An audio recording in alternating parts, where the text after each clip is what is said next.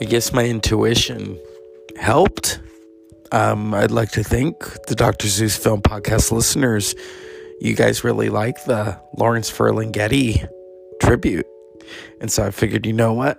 Since he got almost 102 years, let's continue the celebration of Mr. Lawrence Ferlinghetti. San Francisco Poems. I bought these a year ago during the pandemic.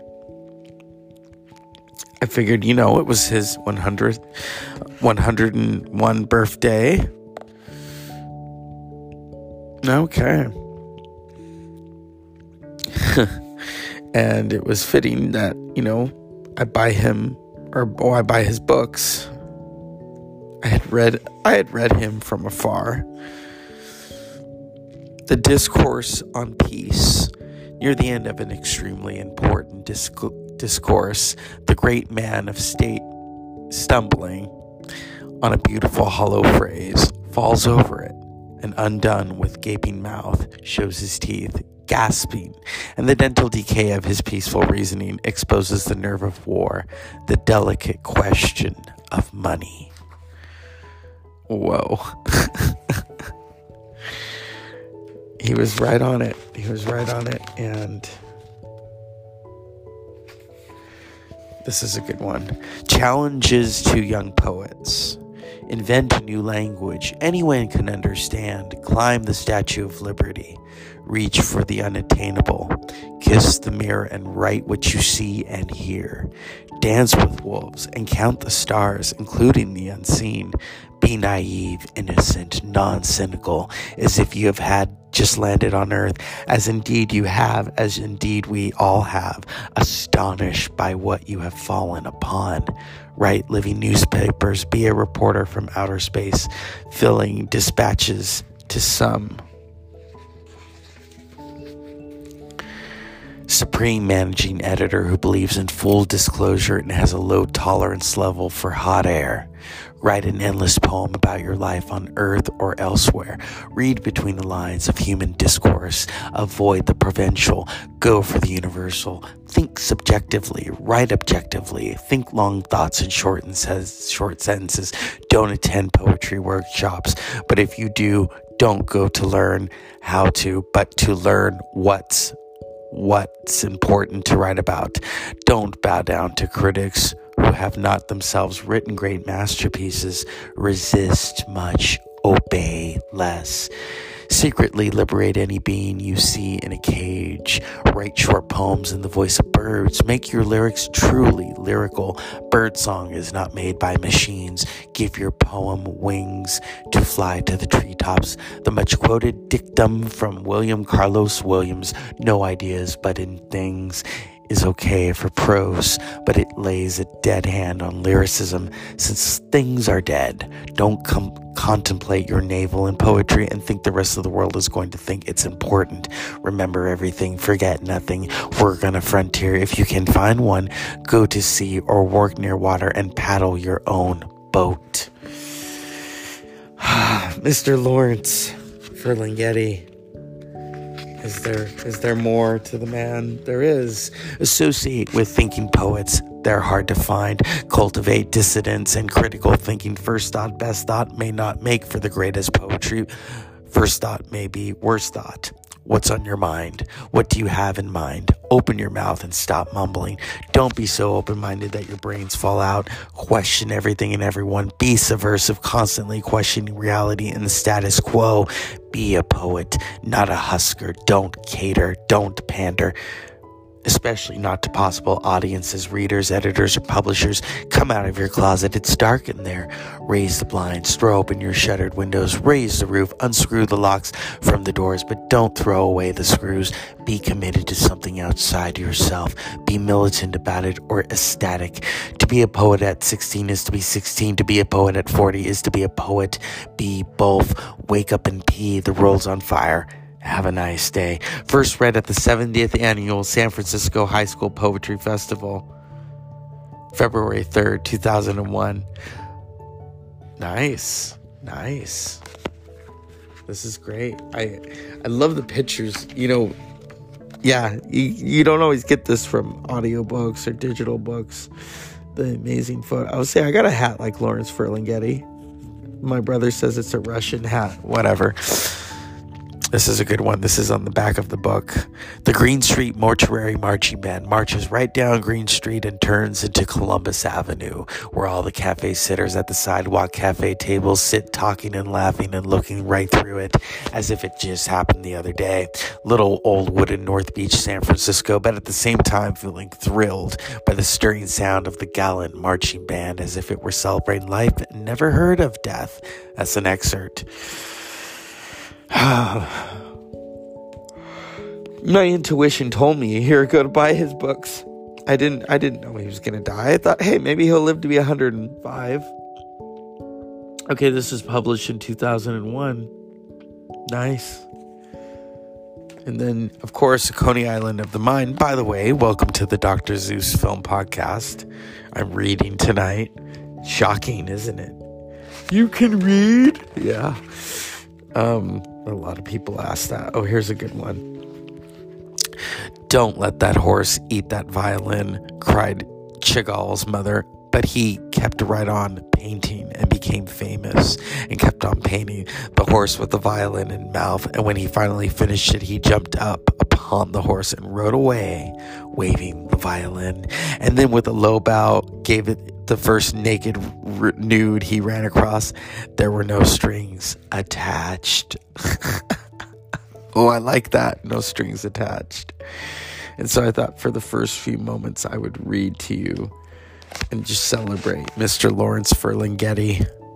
I love this book, Coney Island. I can't take this to work because they'd be like, why did you bring that? It's not Dr. Seuss.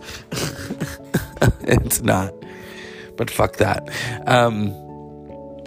I have so many things. I have a collection of things. We all have things. Or as Carlin famously said, I'm looking for a place to put my stuff.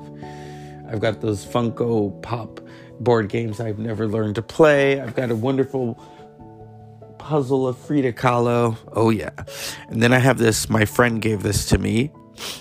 I'm her movie bitch. That's what she calls me. We haven't seen a movie in almost 2 years. She gave this to me for Christmas. Amazon's movie trivia. You're going to need a bigger brain. That's for damn sure. I love this. This is right up my alley. What character, a hybrid piece of cutlery, is introduced in Toy Story 4? The answer, a Forky. What city is the setting of the cinematic battle in Marvel's The Avengers? New York. What Oscar musical won a Best Picture Oscar in 2003? Chicago. Who plays Captain John Miller in Saving Private Ryan? Tom Hanks. See, this is on the box. Mrs. Robinson, you're trying to seduce me. Yeah. We talked about that the other night. We talked about Who's Afraid of Virginia Woolf? Directed by the amazing late. I hate saying that when they go. I just hate it. Mike Nichols. And I talked about him back in February, because if it weren't for Mike Nichols, the world would not know the brilliance of Whoopi Goldberg. And it was Mike Nichols who brought Whoopi Goldberg to Broadway. And she is forever beholden to him. She loved him. You know, Mike Nichols believed in her. She was saying how Mike Nichols said, yeah, we're going to take you to Broadway. And she's like, really? Because no one had ever believed in her like that before. And that's a testament to Mike Nichols, you know, as a director, as a friend. You think of all the really great movies that Mike Nichols made, all the great TV movies and plays. I mean, what a Renaissance man. Just like Mr. Lawrence Ferlinghetti. You know, it's interesting. It's interesting. I was lying in my bed last night. I was recording because I wasn't feeling well. You know, sometimes if you feed a cold, you feel a little better. And I fed the cold and I feel a little better. Not a lot better. The mucus is starting to subside. But I was lying in my bed and I have stuff that I need to just throw off the bed. I have like a little radio thing, my headphones and my books and the tablets. I have more than one tablet. I know. And I thought, whoa, I'm turning almost into like Ferlinghetti-esque. I've got, if I want to write something, it's right there, I am a poet, but you won't hear me read my stuff on here because that's self-promotion, and I don't do that. Well, sometimes when it's the podcast, but maybe one day I'll go to a coffee house and read something, maybe, or through a campfire. This is a shout out to the LNC. Really great group of people. Maybe one day when we're all on a campfire, I'll read some poetry. I write it all the time, and that's why I like someone like Lawrence Ferlinghetti, because I can relate to the words that I'm reading.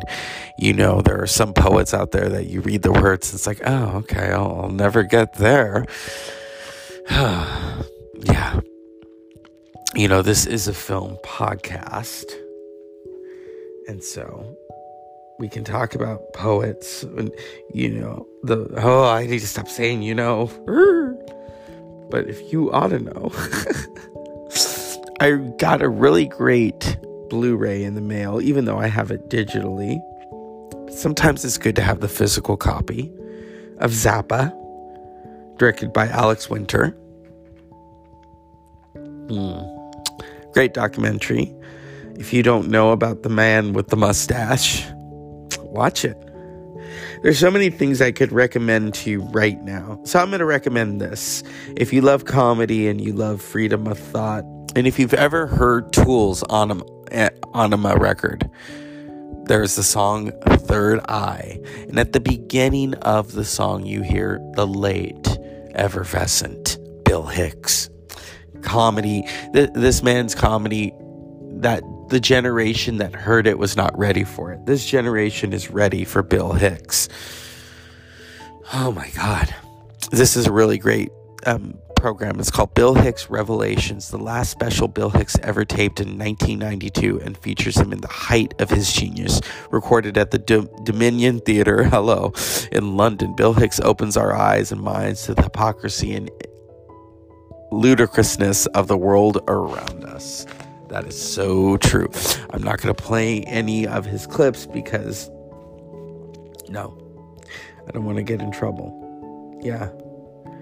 Bill Hicks was so great. And I love that Tool.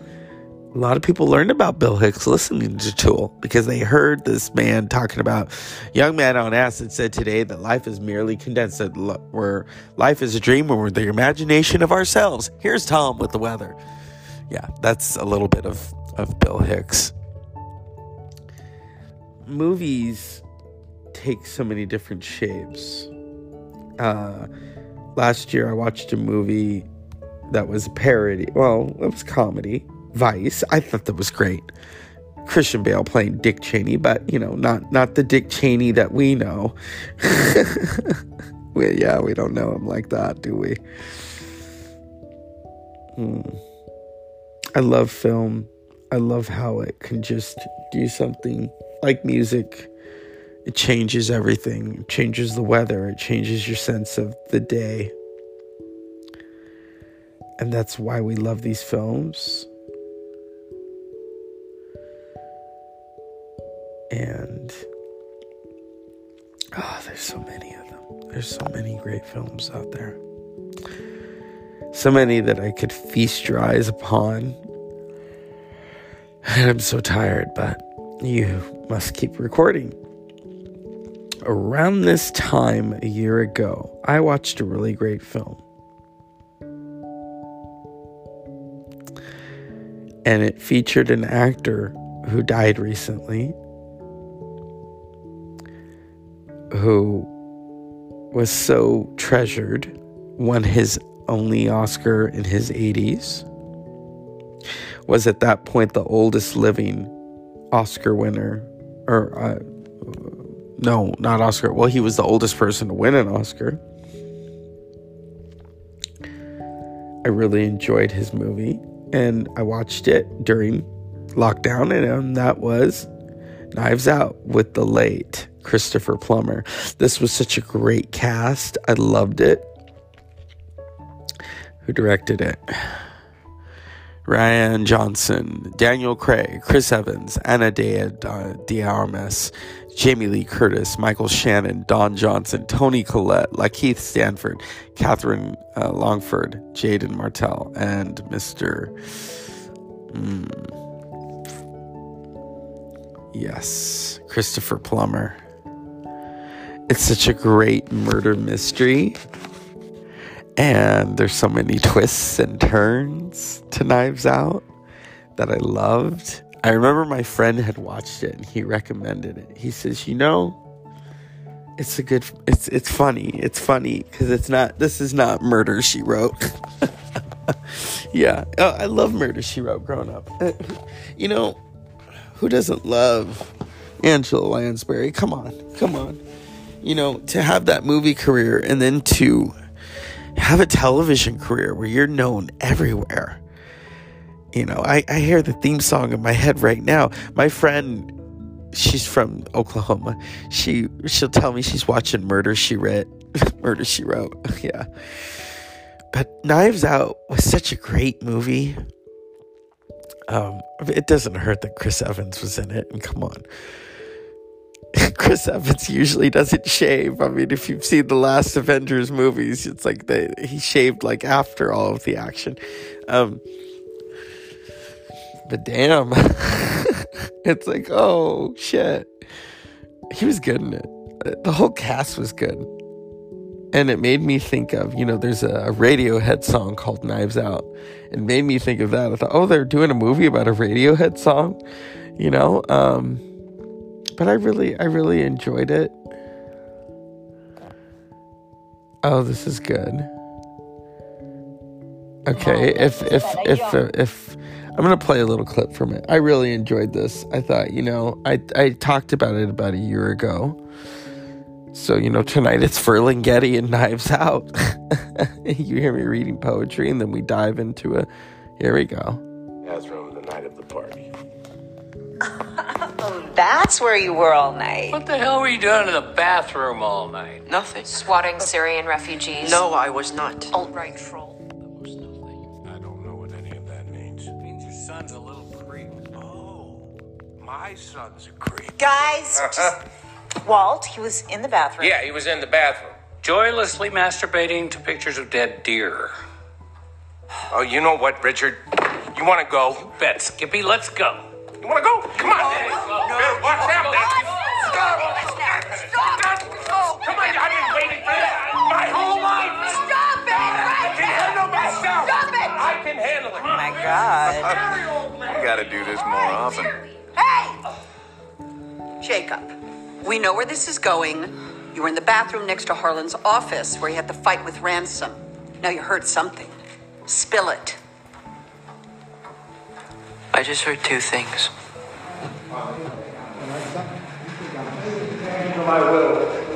My will. And then there was more yelling. And then I heard Ransom say, I'm warning you. Ransom? What's that mean? I think it means our father finally came to his senses and cut this worthless little brat out of his will. So I guess you're gonna have to sell the Beamer and give your notice at the country club and kick whatever fashion drug you're on.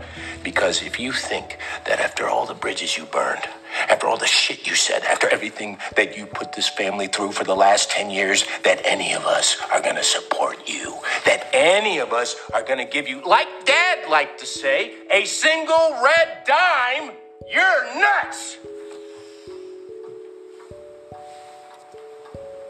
Son. Father. Did Harlan tell you he was going to cut you out of the will? Yep. Well, then he's done what none of us were strong enough to do. Maybe this might finally make you grow up.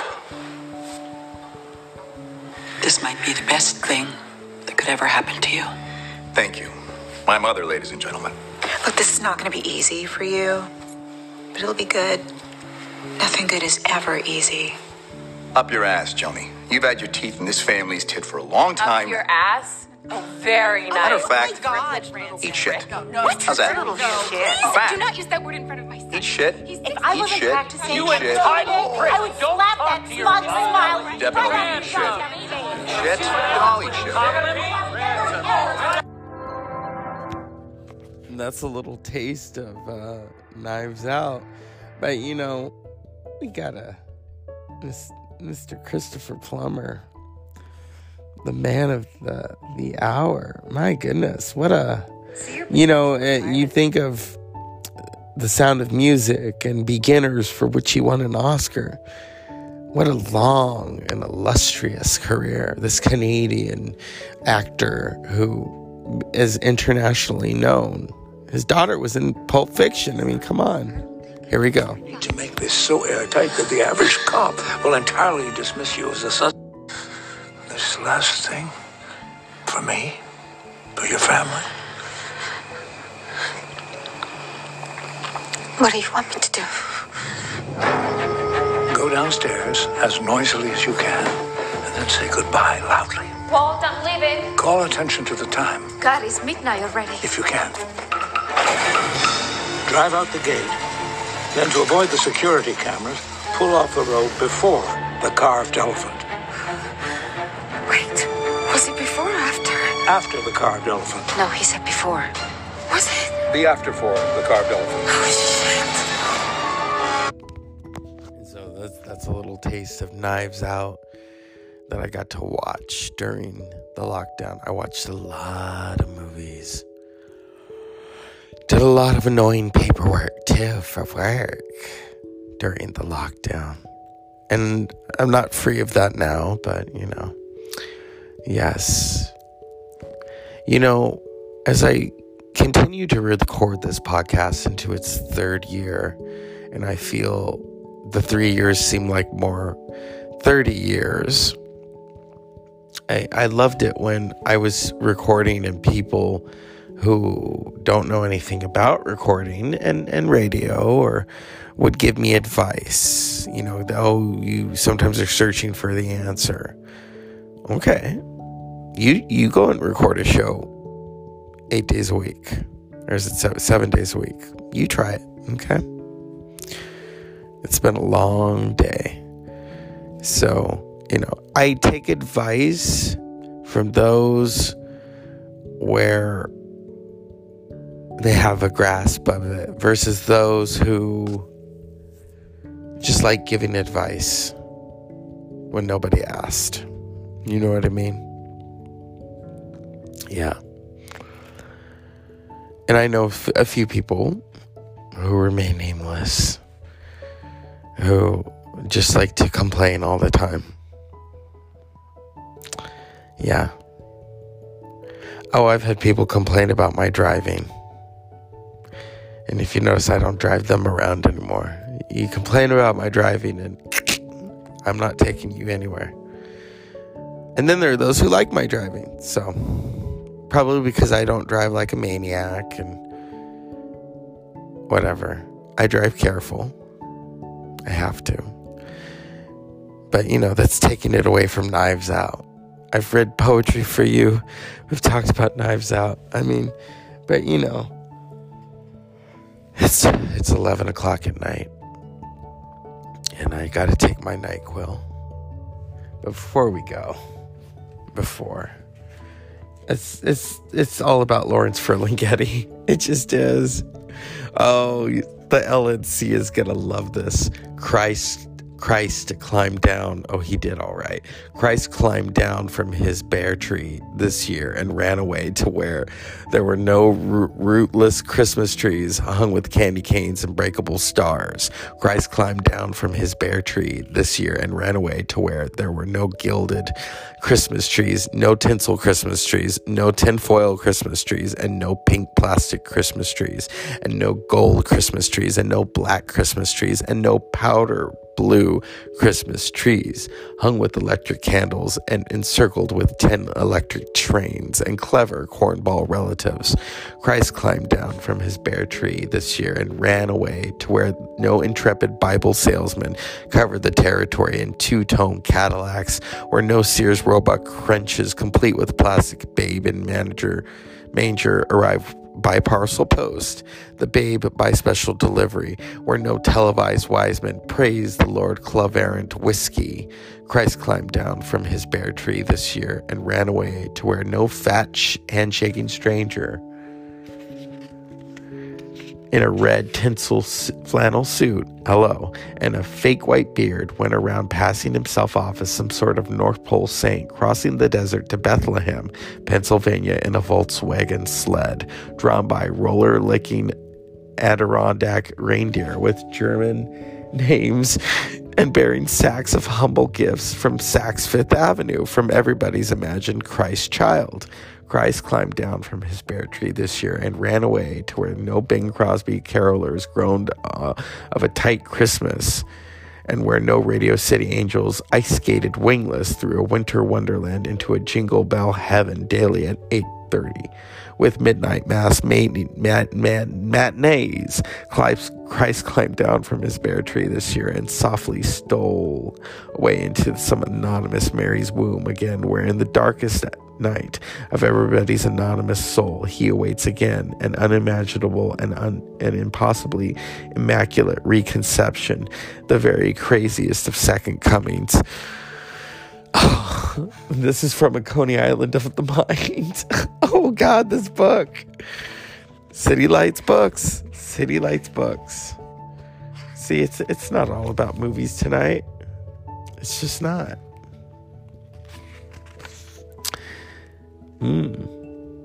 Meet Miss Subways of 1957. See Miss Subways of 1957 riding the Times Square shuttle back and forth at 4 a.m.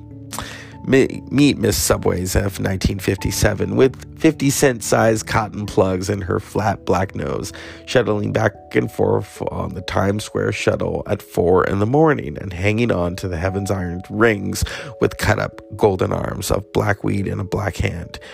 You can meet Miss Subways. You can see Miss Subways of 1957 wearing sad slacks and matching handbag and cruising through the cars and hanging on with beat black arms and black butt and a black hand, and the iron cars shunting on the freeway forever into death and darkness. Oh, lost Abangi, staggering through the successive ogives of hell down Dante's final fire escape.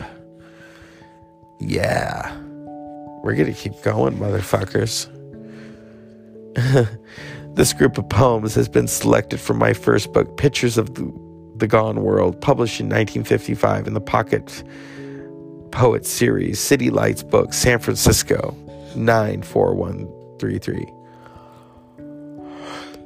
Above a harbor full of cockleness houses among the Charlie Noble chimney pots of a rooftop rigged with clotheslines of a woman's paste-up sails upon the wind hanging on her morning sheets with golden pins. Oh, lovely mammal, with her nearly naked teats throw taut shadows when she stretches up to hang at last, the last of her so whitewashed sins. But it is wetly amorous and winds itself about her, clinging to her skin, so caught with arms upraised, she tossed back her head in voiceless laughter and a choiceless gesture, then shakes out gold hair, while in the reachless seascape spaces between the blown white shrouds stand out the bright steamers to the kingdom come. Oh my, Mr. Lawrence Ferlinghetti. What are you doing to me right now? I love reading his book. It's just when you thought you were dead, you're alive, aren't you? The poet's eye obscenely sees the surface of the round world with its drunk rooftops and wooden oxygenous clotheslines and its clay males and females with hot legs and rosebud breasts. I read that the other day. Repeat. Sometimes during eternity, some guy shows up, and one of them, who shows up real late, is a kind of a carpenter from some square type place like Galilee. And he starts wailing and claiming he is hip to who made heaven and earth, and that the cat who really laid it on us is his dad. And moreover, he adds, it's all writ down on some scroll-type parchments which some henchmen leave lying around the Dead Sea somewheres a long time ago, and which you won't even find for a couple of thousand or so, or at least for 1947 of them, to be exact. And even then, nobody really believes him, or me for that matter. You're hot. They'll tell him. And they cool him.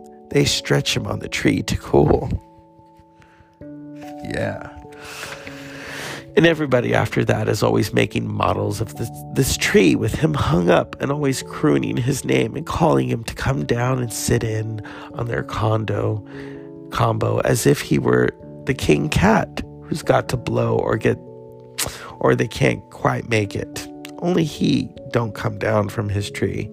Him just hang there on his tree, looking real petered out and real cool, and also, according to a roundup of late world news from the usual reliable sources, real dead. Oops, I did it again. Yeah. I feel the spirit of Lawrence Ferlinghetti when I read his words. I truly do. In a Golden Gate Park that day, a man and his wife were coming along through the enormous meadow, which was the meadow of the world. He was wearing green suspenders and carrying an old beat-up flute in one hand, while his wife had a bunch of grapes, which she kept handing out individually to various squirrels, as if each were a little joke. And then the two of them came on through the enormous meadow, which was the meadow of the world, and then at a very still spot where the trees dreamed and seemed to have been waiting through all time for them, they sat down together on the grass without looking at each other and ate oranges, without looking at each other, and put the peels in a basket which they seemed to have brought for that purpose, without looking at each other. And then he took his shirt and undershirt off and kept his hat on sideways, and without saying anything fell asleep under it. And his wife just sat there looking at the birds which flew about, calling to each other in the silly air, as if they were questioning existence or trying to recall something forgotten. But then finally she too lay down flat and just lay there looking up at nothing, yet fingering the old flute which nobody played, and finally looking over at him without any particular expression except a certain awful look of terrible depression. A Coney Island of the mind. See, if it was like this when we waltzed into this place, a couple of far out cats is going an out Aztec two-step, and I says, Dad, let's cut. And then his dame comes up behind me and says, you and me really could exist. Whoa, I says, only the next day she has bad teeth and really hates poetry. That is from A Coney Island of the Mind, poems by Lawrence Ferlinghetti. It's been a very interesting night of tapestries and poetry and films. Yeah. A Coney Island of the Mind was published in 1955. Okay, copyright 1955 and 1958. Yes. I love these stories. A Coney Island of the Mind, oral messages, poems from the pictures of the gone world, index of titles and first lines. And of course, San Francisco poems, Lawrence Ferlinghetti. If only I had gotten these signed. But I'll tell you something honestly. When I read them, I feel that I already have. I feel his presence. There's so much to a really great book. In his book,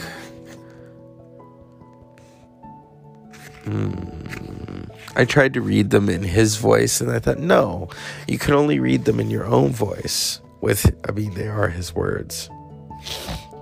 Now, this makes sense. The changing light at San Francisco is none of your East Coast light, none of your pearly light of Paris. The light of San Francisco is a sea light, an island light, and the light of fog blanketing the hills, drifting in at night through the Golden Gate to lie on the city at dawn. And then the Halcyon, late mornings after the fog burns off and the sun paints white houses with the sea of light of Greece, with sharp, clean shadows making the town look like it had just been painted. By the wind comes up at 4 o'clock, sweeping the hills. And then the veil of the light of early evening, and then another scrim when the new night fog floats in. And in that veil of light, the city drifts anchorless upon the ocean. And that, my friends, is San Francisco. I love, okay, some of these photographs. Okay, Russian poet Andrei Volchotsky, Ferlinghetti, Berlin, 1967. Yeah, very photogenic. I have that hat, although I think his is a little better than mine. Okay, that's at City Lights Books, 1980. Nancy J. Peters, editor, City Lights Books, Ferlinghetti at City Lights. Jazz poet Ted Jones, Ferlinghetti on Grant Avenue in North Beach, San Francisco, 1981. I love the photos. I wish you could see them, but you can. Get the book. San Francisco Poems, Lawrence Ferlinghetti, and A Coney Island of the Mind, Lawrence Ferlinghetti. We've talked about film, Knives Out, and Lawrence Ferlinghetti. It's been wonderful. It's been soft. It's a soft focus, And I'm going to have my fun and go to bed. If you want to know what my fun is, you really don't. It's just between a man, a rock, and a hard place. But it's always better when it's a hard place. I'm just kidding. As always, unpleasant dreams, and I'm not even medicated yet. NyQuil, it's coming. Good night.